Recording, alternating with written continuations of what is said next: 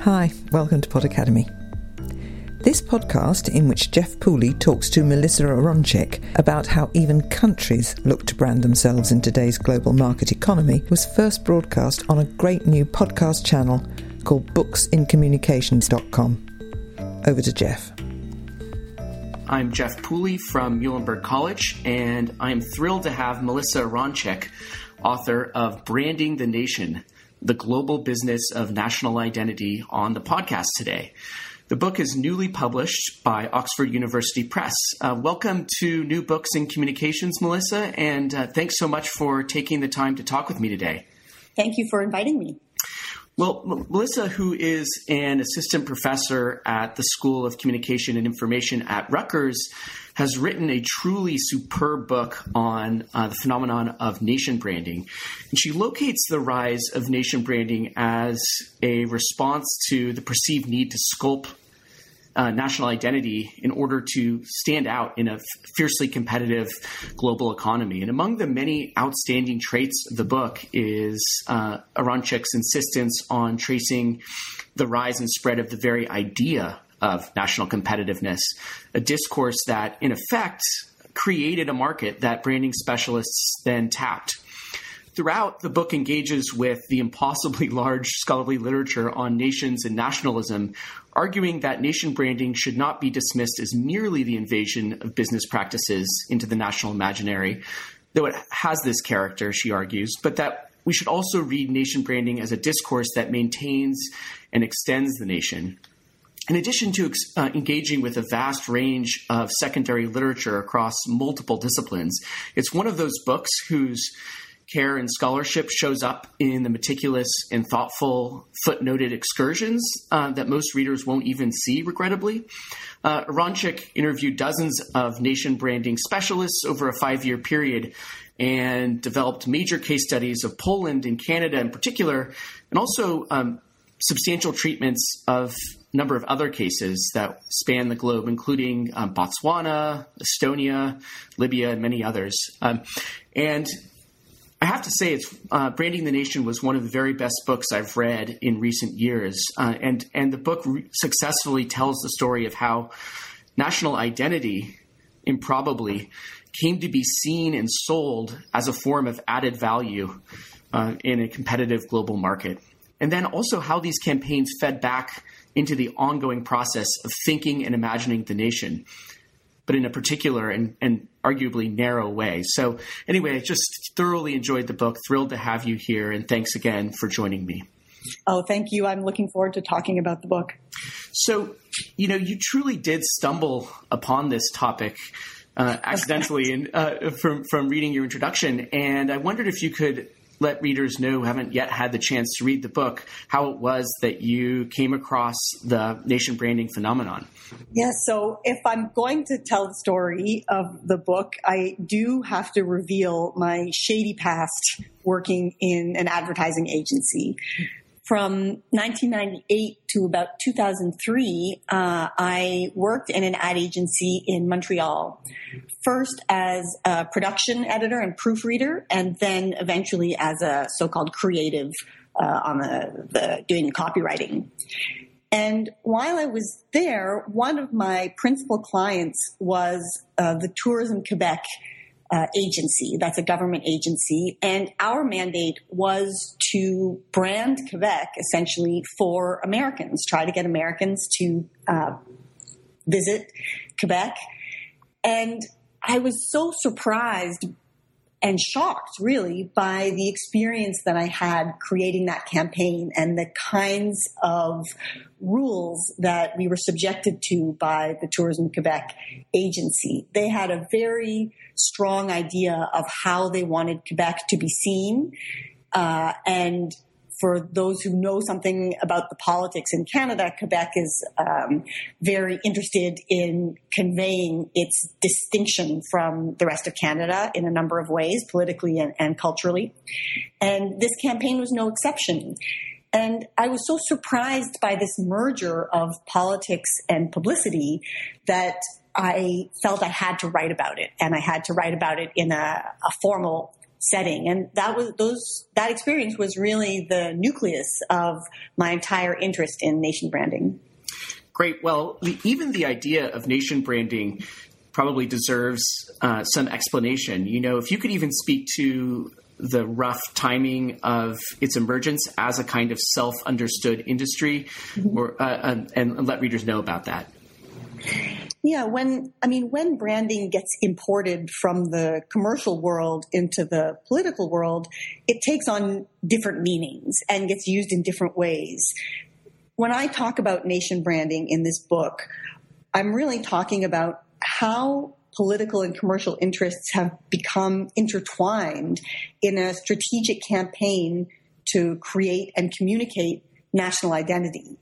What seems to have happened is that business concerns have become so central to how nations see themselves, both at home, domestically, and internationally. And to me, this has major implications for our sense of what it means to be a good citizen, what it means to feel connected to the place we come from, and what it means to define ourselves in terms of our country. By that I mean, when you say I'm American or I'm Canadian or I'm Jamaican or Italian, that has a really strong emotional resonance. And the way I understand nation branding is that kind of emotional resonance has been picked up and translated into value for business. Nation branding is not the same thing as product branding. The best distinction that I heard was actually given to me by one of the nation branding consultants I interviewed, who told me, you don't have to ask the beans in the can how they feel about the label. So that's a pretty pithy summary of how people understand the difference between product branding and nation branding. There are people involved. It's not the same as political branding. So I make a distinction in the book between what I define as nation branding and the political branding of political leaders or political parties. When people talk about the Republican brand or the Democratic brand, that's not really what I'm talking about here. I'm talking about a much broader and longer term campaign that government actors and business concerns and these consultants work on together to shape the world's opinion about a country's culture, its heritage, and its people.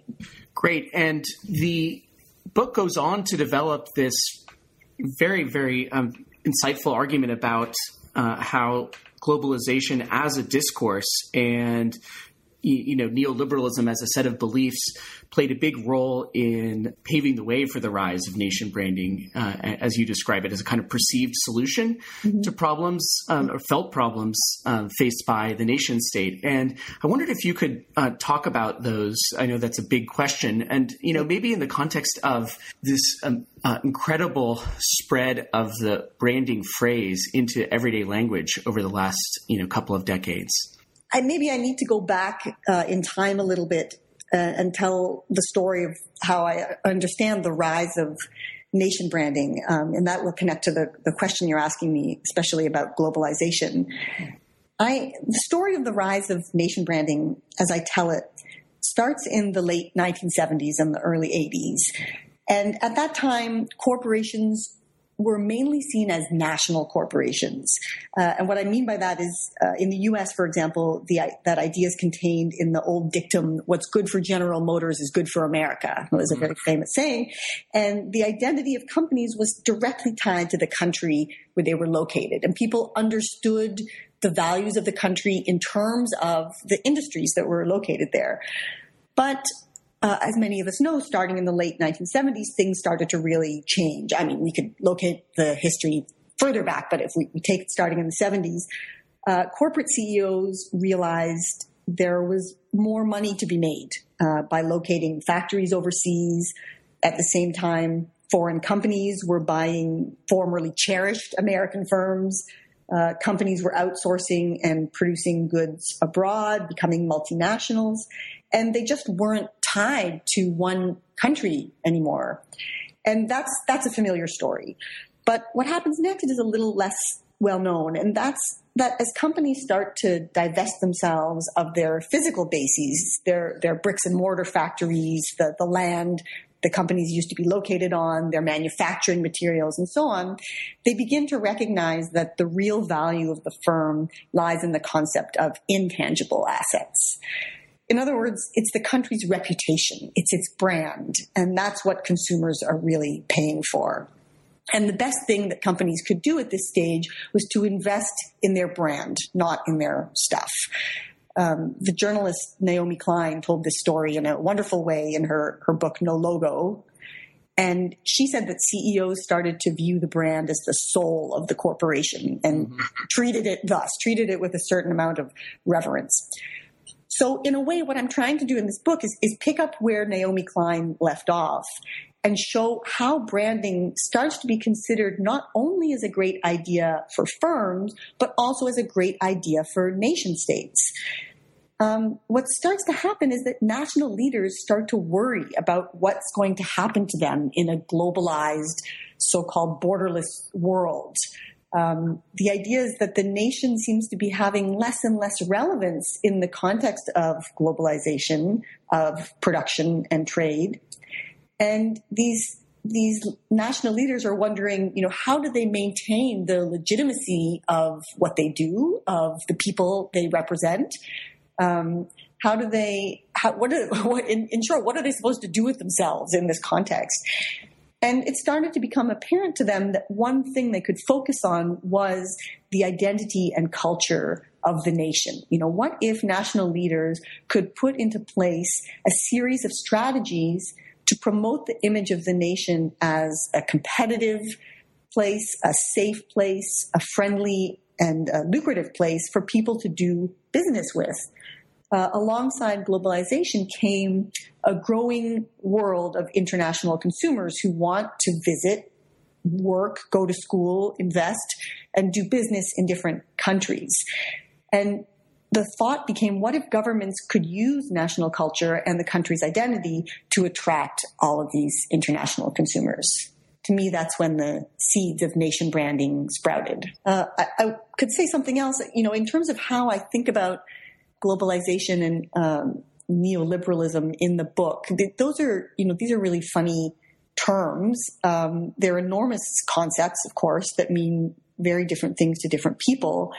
And we tend to use them with a vague sense that they're important and have major impacts on societies, but we aren't always trying to describe or account for the same thing. And I was very interested, especially in my early research for this book, in how often the people I was speaking with took the word or the concept of globalization as a cause, saying things like, because we live in a global world, we have to do X, Y, and Z, seeing globalization as something that makes them do other things. And I wanted to take that as a point of departure in this book. I was very interested to see how people talk about globalization and use it to justify all kinds of changes, including hiring branding consultants to help them navigate this so-called global world.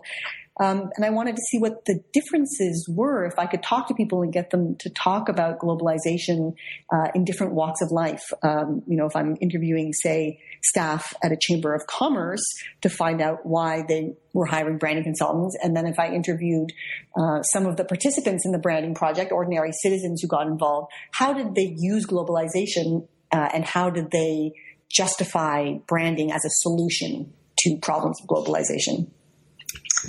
In a roughly parallel way, you describe in this fabulous second chapter how the word competitiveness and the concept of competitiveness, and I think a closely parallel term, attractiveness, became in the culture. And you describe the history of the discourse around it in connection with Michael Porter and the World Economic Forum. I thought maybe you could say something about how the nation branding industry was enabled at some level by this earlier rise of competitiveness as a discourse. Of course. Michael Porter, who's a professor of competitive strategy at the Harvard Business School, really seen as the guru of corporate strategy, and it has been around for decades and written dozens of books. I really locate the emergence of the idea of competitiveness as applied to nation states in his 1990 book, The Competitive Advantage of Nations.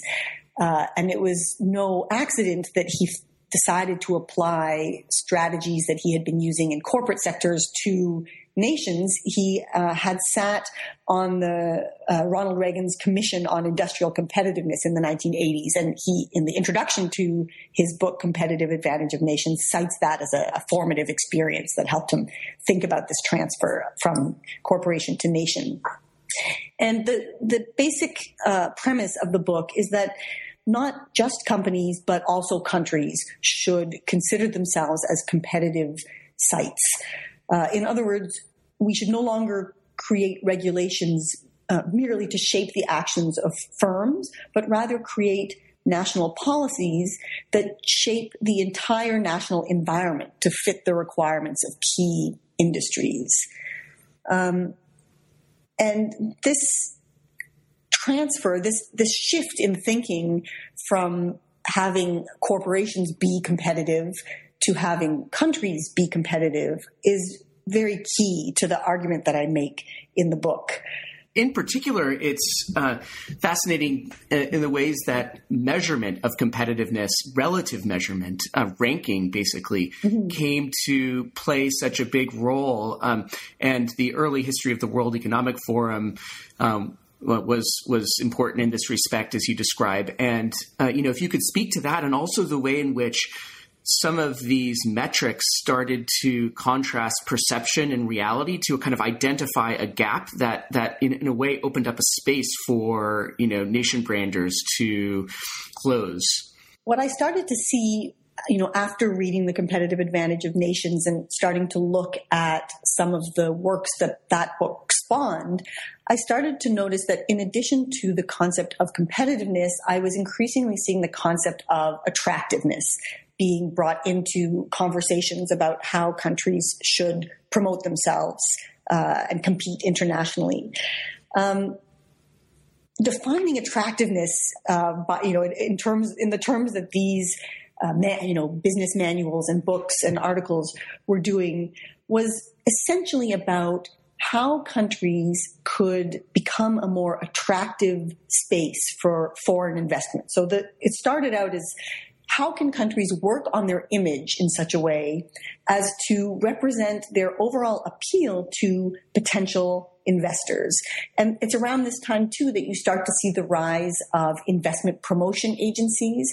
And these agencies are almost always, at least they were being very much touted as public-private agencies. So with a combination of people working in the public sector and in the private sector, which was also very key to their success. This was also a way that investment promotion became opened up to private branding and advertising agencies. You mentioned perception and reality.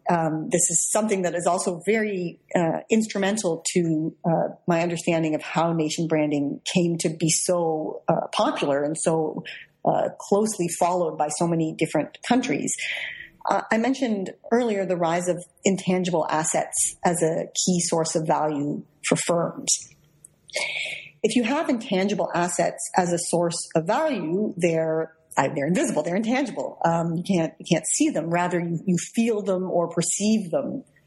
And what becomes incredibly important then in that way of thinking is the notion that what national leaders need to address is the perception of their assets, and that not only this, there need to be ways for professionals to help their clients measure and evaluate perception. So what we then see is this proliferation of all kinds of knowledge management, all kinds of charts and metrics and rankings and other kinds of hierarchies and formulas to establish this thing called perception and to measure that against something else that is called reality.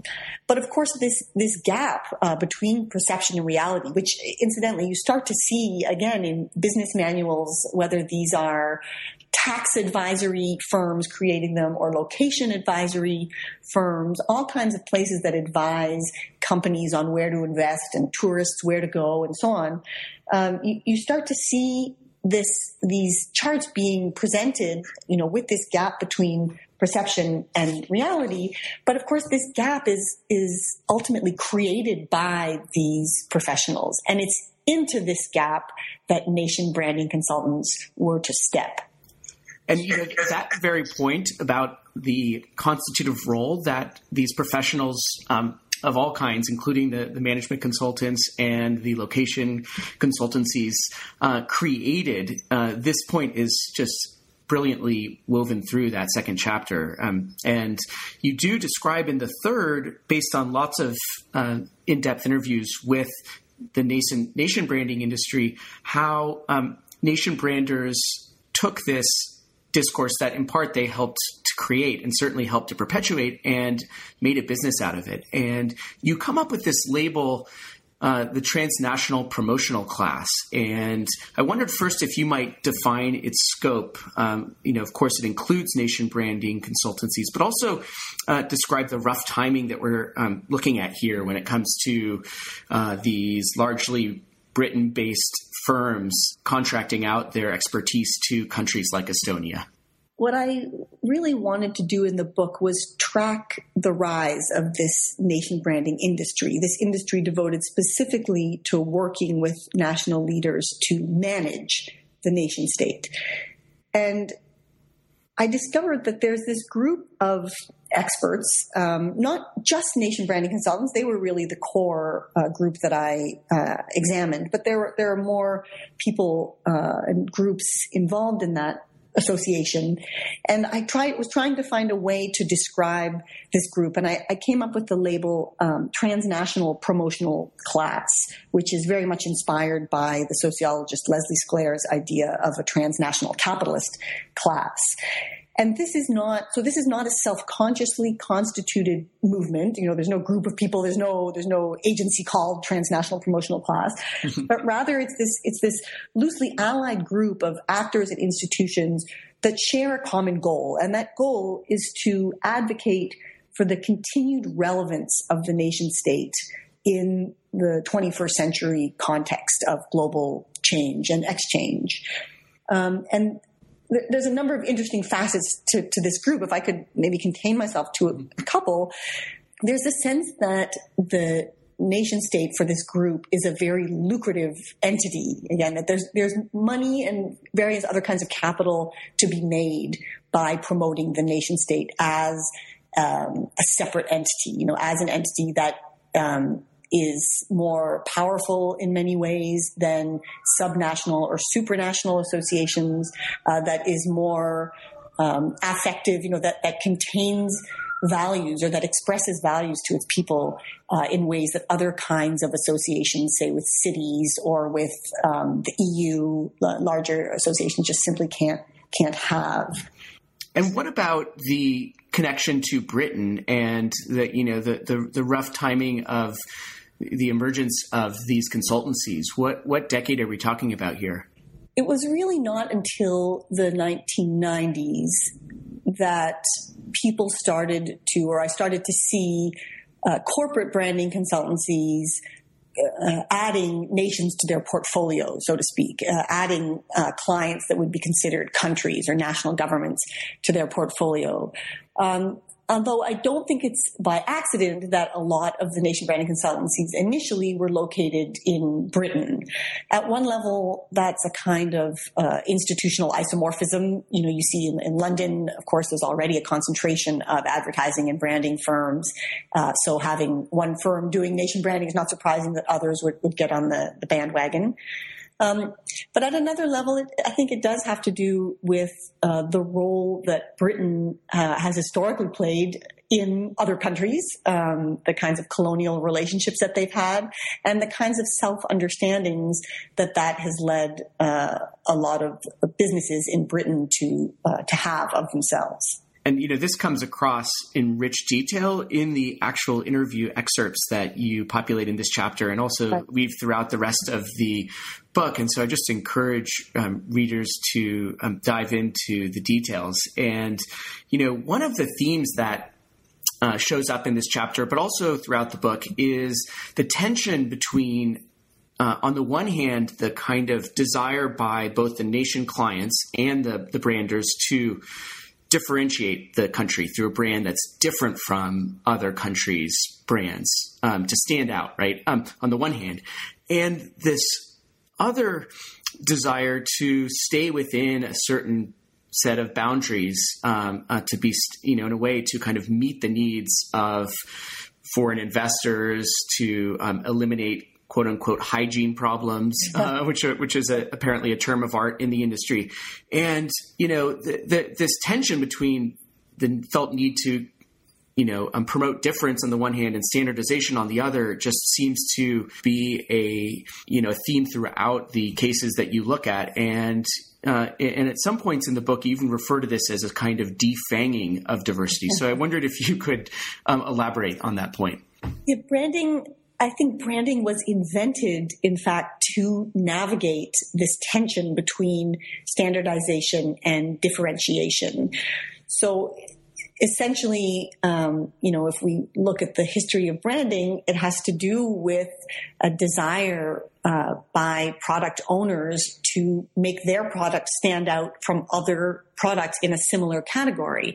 So, to take the most obvious example or banal example of soap or shampoo, essentially all of these products do the same thing and have more or less the same effect.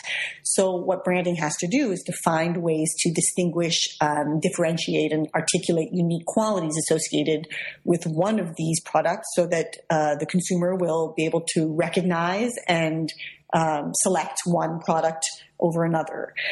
What happens in the nation branding space is that in order to market culture for distinct economic ends, which is essentially what's going on, it became necessary for nation branding consultants to find ways to articulate the special and unique difference of the national client. In a so-called global context where all countries are competing for their share of tourists, of investors, of skilled workers, of international students, and so on, the country has to present what makes it so distinctive that these various potential investors and visitors want to visit their country rather than another. But here is where the standardization part comes in. Nation branding tends to fundamentally homogenize what is valuable about a country and why people should be interested in one country over another. So, in other words, the categories of differentiation become very narrow. And what I try to point out in the book is that concepts like diversity or multiculturalism, other kinds of distinction that obtain among a citizenry or among the inhabitants of a country are very often problematic for the logic of the brand. So what you start to see is this weird, as you put it, what I call defanging of diversity. I have a feeling I borrowed that term from the anthropologist Elizabeth Povinelli, fantastic writer, which she calls the cunning of recognition. This is where essentially the making of diversity becomes a fundamentally flawed project. In which the only kind of diversity that matters is one that serves purposes of global trade. And, I'm going to invite you to elaborate on that point in relationship to the Canadian case, which you address in a later chapter. But it's precisely this question of Canadian diversity and multiculturalism, which, as you note, and which is widely known as a kind of touchstone of Canadian identity, was used in a variety of overlapping branding efforts as both a kind of branding point, but in such a way that the diversity was treated more like a sanitized product to be managed. And in some fascinating cases, contrasted with claims for a sort of authentic domestic diversity. If you could just talk about that Canadian case in this context. Yeah, the Canadian case, like to think of the Canadian case as an example of a failed brand. Mm-hmm. And I don't necessarily mean that as a bad thing. I think it's, in a way, it's a positive when the branding effort doesn't really work.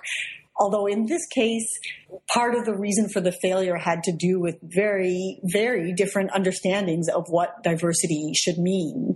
And so, as you point out, there was really a fundamental schism between how nation branding consultants and the government actors who got involved in various branding initiatives in Canada understood diversity and what it meant to them, and then, of course, the ongoing rhetoric and debates over diversity as they exist in the Canadian nation state, which are many. Diversity is seen as a defining characteristic of Canadian identity. It's what has structured the country. It's Canada is a country of immigrants. It's always been characterized by difference. Canada likes to think of itself as a place that welcomes and celebrates and encourages diversity. And that vision simply didn't square with the vision of diversity that various branding surveys and business-oriented, business-led focus groups and research were showing international consumers wanted to see. And so, ultimately it became a sort of comedy of errors with different understandings of diversity coloring boardroom conversations, people, showing immense amounts of frustration, documents being used in very different ways for different purposes to different audiences. And really this idea of Elizabeth Povinelli's, of the cunning of recognition, the fantasy of diversity that really only obtains in consumption settings where there's no actual difference, there's no actual conflict, was really at play in the Canadian case. That's perfect. And I thought, just because this was something that surprised me as I read the book, that I might ask you about the way that nation branding isn't typically just a slogan and some brochure literature and a very select website, but instead, at least in theory, nation branders like to imagine a much deeper set of initiatives. In fact, you title one of the chapters, according to an injunction that was used, that citizens in a nation-branded nation should be living the brand, and that they should be something like brand ambassadors. There's a whole slew of different terms like that.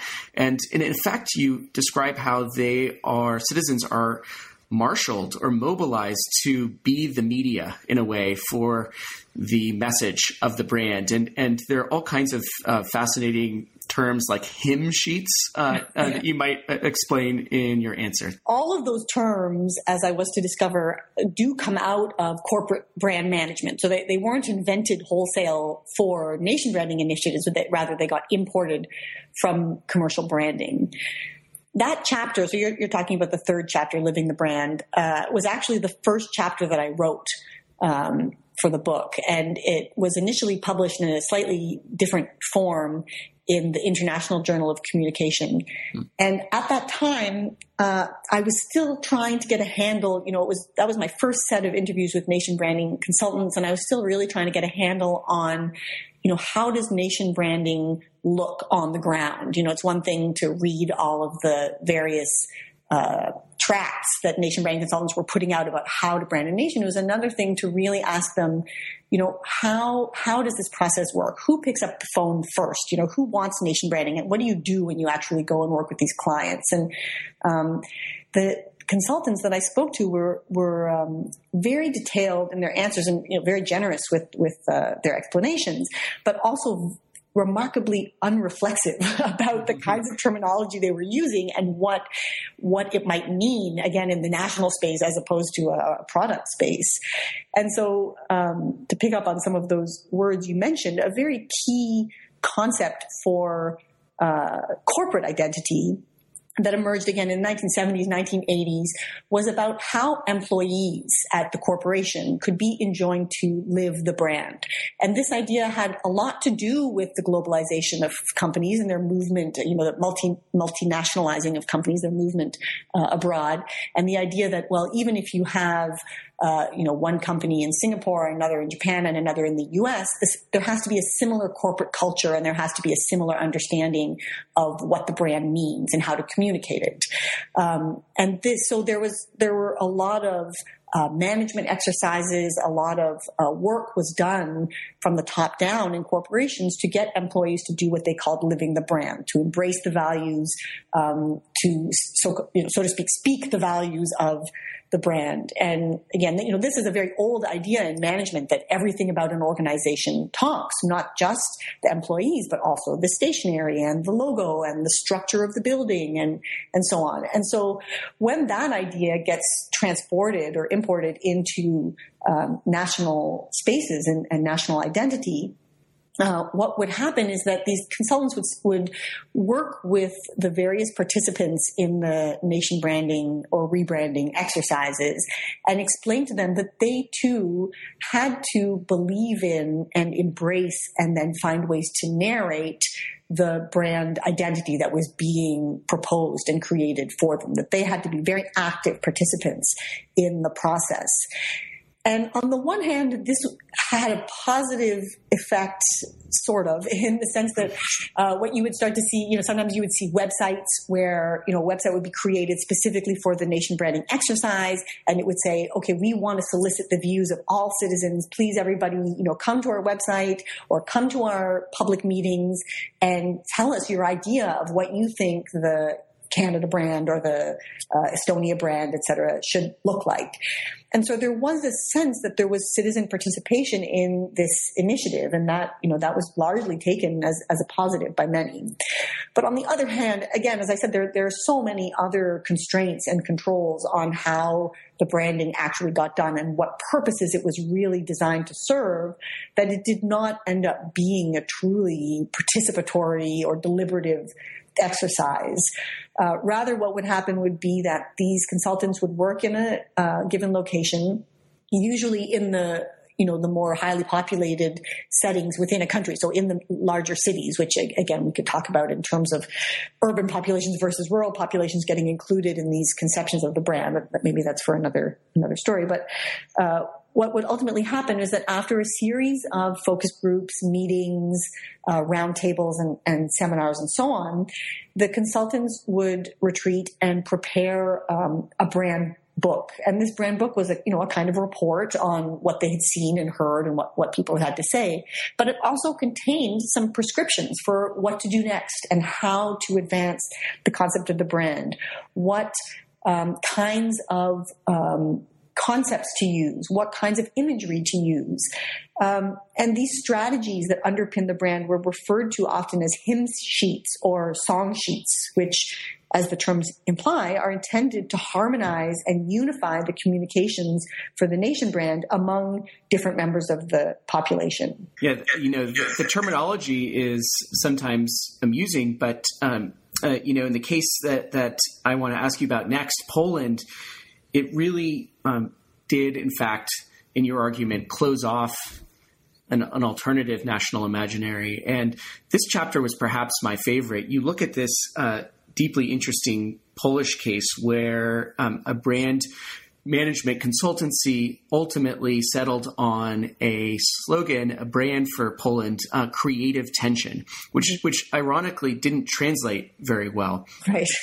But you could talk about that, but also especially the way in which the sort of solidarity evoking kite logo that was proposed by one agency, the way in which that sort of solidarity theme didn't resonate with the standardized brand that the consultants were attempting to create. So if you could just describe that really interesting Polish case. Yeah, the Polish case, I mean, I have to admit that chapter is one of my favorites as well. I was just so compelled by that, my time in Poland and the people that I spoke with there, and especially the passion that the people I spoke with felt for this branding initiative. It was very powerful. We have to remember, I really had to remind myself in this project that branding and advertising do not have long histories in every country in the world. In fact, quite the contrary. So at the outset, bringing a branding project into a place that does not have a long history of promotional industries or a strong relationship to advertising and branding, or they do have a strong relationship, but they call it propaganda.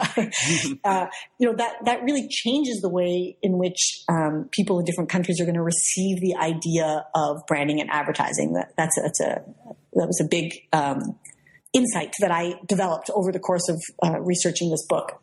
And so we have to remember that in Poland, in the communist era, advertising was something that was seen as inherently suspicious. If you had to advertise a product in Poland, it meant that the product was not good. That was what I was told by the people I interviewed there.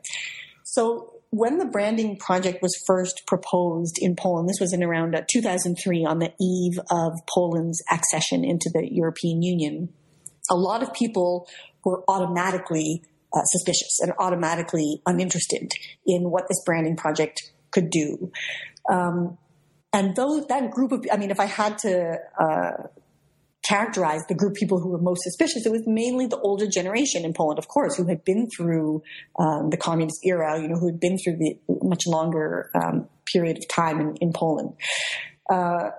So what the branding consultants did was to work almost exclusively with young people and to convince them that the branding project was a way for them to change the way in which they were seen in the world, and that the fact alone that it was branding would help Polish inhabitants, Polish citizens, be seen as part of the West, be seen as part of the market economy, and be seen as part of the globalization project, so to speak. And what I came to discover was that the Polish participants in the project did understand all of that, and they were very much on board with those ideas. As I say, it was not an accident that this project began right before Poland joined the EU. It was seen as a very complementary narrative, a very complementary exercise to help them smooth their entry into the EU and be perceived also by the EU, not just by the West, as being a viable market economy. But for these Polish participants, the project had another very, very deep layer of meaning. And this was that it would help or not all, but many of the historical narratives that had informed the sense of what it meant to be Polish to come to light. Mm-hmm. It would help Poland express who it really was. And so there was this connection, very, very deep connection to Polish heritage, to earlier generations. Even much, much further back to icons and monuments of Polish life. And at the same time, so you had that project going on. That was the one portrait that I try to paint in the chapter. At the same time, you mentioned this solidarity kite thing. So I learned that there was a simultaneous branding initiative going on that had it was a little bit more marginal. It had definitely less support from the West because this was developed mainly by a Polish advertising agency. And I spoke to, I think, all of the people who participated in this other branding project. And this project was to tie Poland's new identity to its solidarity movement, the Solidarność, the social movement that had helped in the late 1980s, of course, to totally change Poland's history. And the people working on this kite project understood Poland's identity as somewhat radical, again, is very much tied to the political potential of this solidarity movement, and as indeed very unique, differentiating, something that the world would see as a positive.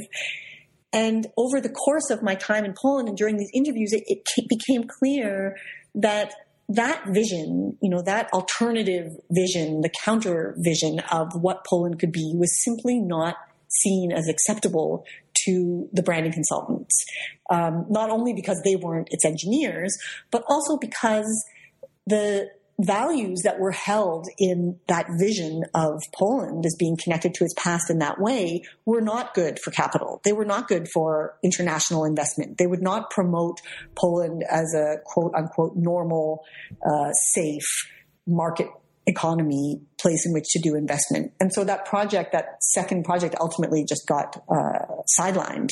And it really is that chapter, the kind of perfect encapsulation of your overall argument about how these nation branding efforts have the effect often of creating a story about a nation that is market friendly, standardized in respect to the expectations or the perceived expectations of those who might provide foreign direct investment, which throughout the book seems like a kind of fetish for both the clients and the consultants themselves.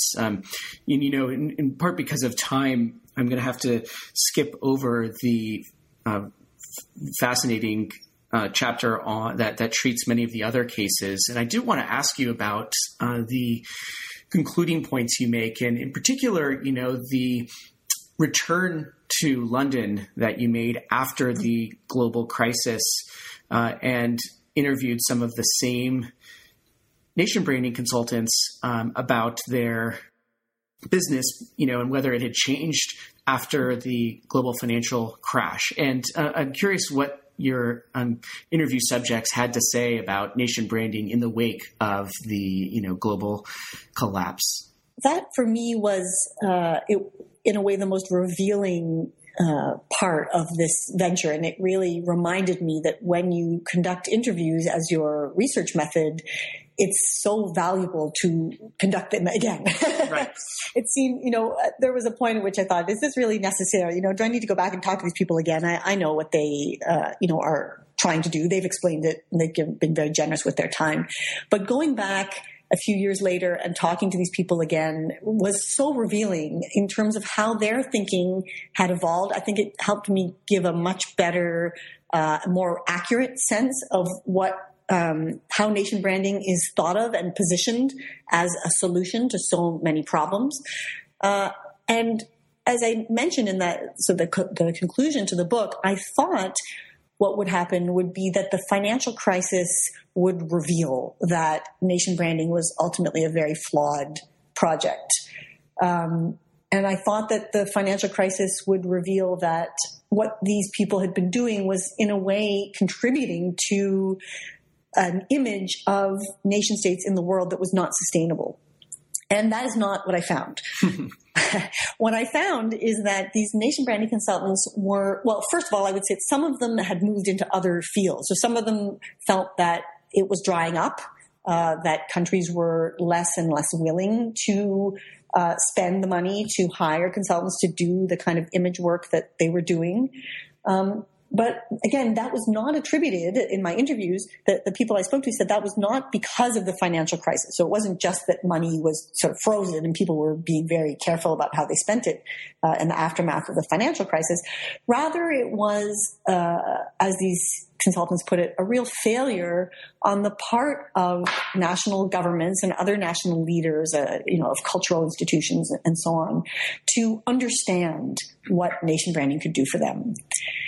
And this, I guess, again, in hindsight, I guess one could say that's a very classic response. If you do a certain kind of work, you don't want your work to seem suddenly illegitimate. You want to continue to promote it as legitimate and locate the blame elsewhere. But I think it was much more than this. It was really this sense that people who want to have their nation state be recognized in this world need to get with the program. That was really the message that I received from these people, that they need to recognize that we live in an image-dominated world, that we live in a competitive world, and that really the only way to be viable, the only way to be part of the so-called 21st century global era is to focus on what other people think of you in these very particular narrow channels of communication and exchange.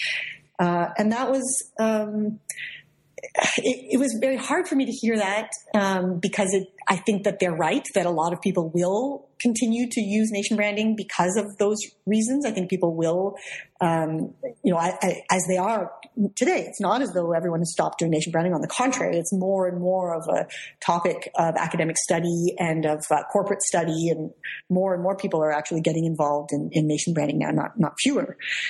But I think it also does just say something about what we are and aren't learning from the financial crisis, and what to do next. The problem, in effect, is that the nation branders' clients aren't internalizing the hymn sheet well enough by their definition, right? So in any event, I'm wondering, Melissa, if there is anything that we didn't have a chance to talk about that you wanted to raise as an issue. I did want to say something about the paradox that I came across in the book. And this was, I guess, a personal paradox as much as it is a paradox of nation branding itself. And this is that nation branding does have incredible potential. The way I think about nation branding, it did reveal in a kind of surprising way that the nation still really matters in a global era, where in a lot of the discussion about globalization in academic writing, but also in popular writing, was that as globalization advanced, the nation would start to wane. And that was mainly seen as a good thing. And I understand why. There are a lot of reasons why people would want the nation state to have less power and not more.